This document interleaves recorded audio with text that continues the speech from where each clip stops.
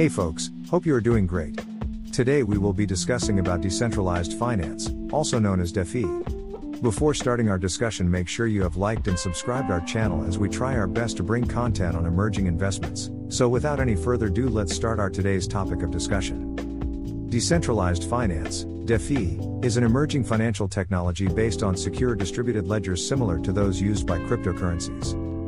In the US, the Federal Reserve and Securities and Exchange Commission, SEC, define the rules for centralized financial institutions like banks and brokerages, which consumers rely on to access capital and financial services directly. DeFi challenges this centralized financial system by empowering individuals with peer-to-peer digital exchanges. DeFi eliminates the fees that banks and other financial companies charge for using their services. Individuals hold money in a secure digital wallet, can transfer funds in minutes, and anyone with an internet connection can use DeFi. Working of DeFi. Decentralized finance uses the blockchain technology that cryptocurrencies use. A blockchain is a distributed and secured database or ledger. Applications called dApps are used to handle transactions and run the blockchain. In the blockchain, transactions are recorded in blocks and then verified by other users.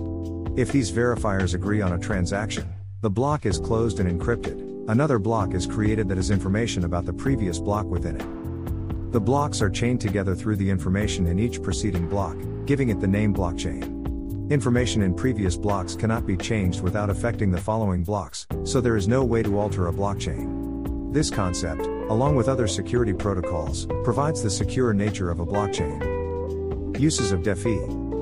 Peer-to-peer financial transactions are one of the core premises behind DeFi. A peer-to-peer DeFi transaction is where two parties agree to exchange cryptocurrency for goods or services without a third party involved. In DeFi, peer-to-peer can meet an individual's loan needs, and an algorithm would match his peers that agree on the lender's terms, and a loan is issued. Payments from peer-to-peer are made via a decentralized application, or dApp, and follow the same process in the blockchain. Using DeFi allows for accessibility. Anyone with an internet connection can access a DeFi platform and transactions occur without any geographic restriction. Low fees and high interest rates. DeFi enables any two parties to directly negotiate interest rates and lend money via DeFi networks.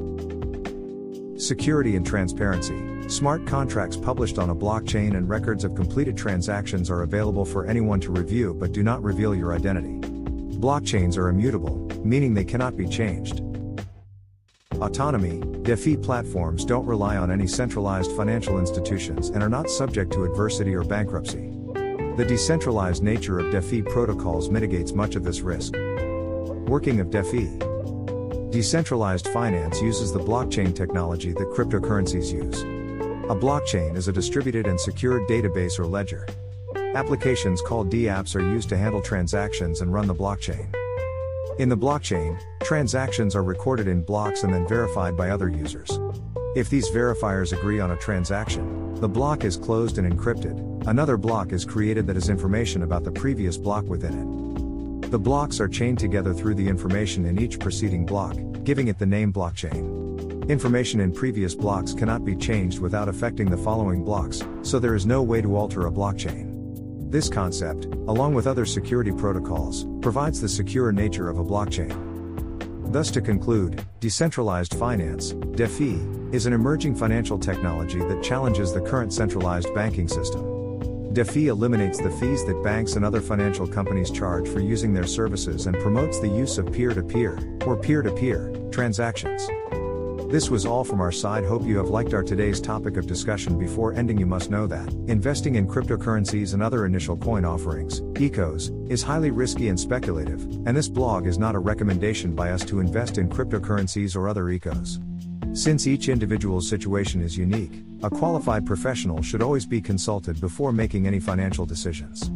We make no representations or warranties as to the accuracy or timeliness of the information contained herein. We are not professionals, and this blog is for educational purpose only. This Finance with Batra. Financially departing you.